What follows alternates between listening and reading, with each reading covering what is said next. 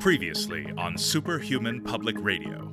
World-renowned hero Cosmos was transferred into ICE custody. That is why I am willfully surrendering myself. This is something we see all the time, where normal, hardworking immigrants are put on rocket ships due to technicalities. Did I think they would try removing me from the planet for expressing my views?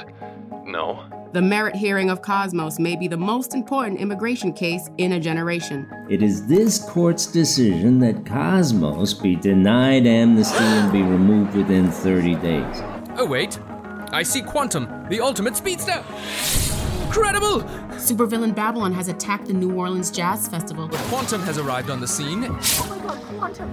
And is attempting to subdue him. Last week, the hero, Quantum, was revealed to be SBR reporter Steven Singh, following his death at the hands of Babylon. Our hearts go out to his wife, Nicole, and his daughters, Apurva and Juhi. Prince Nokov of Zarpathia shocked the world by unveiling a fully conscious android he called Galatea. Soon the shooting star will be dead in the air. All we can do now is pray. Cosmos has flown the ship to the remote Pacific island of Isla Selva. In his arms appears to be Galatea. The actions taken by Cosmos in Zarpathia were in breach of international law.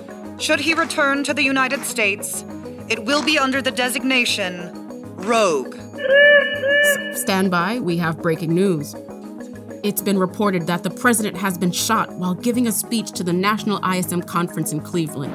As he was being escorted out by the Secret Service, his face seemed to shift between several different personas. This adds further speculation to unconfirmed rumors of a doppelganger invasion. The president could access the CGSD? What would they even want? So rather than an alien registration act, I announce here today a sweeping registration of all super beings. The Super Act. Everyone accounted for, everyone together, free and united here in the light.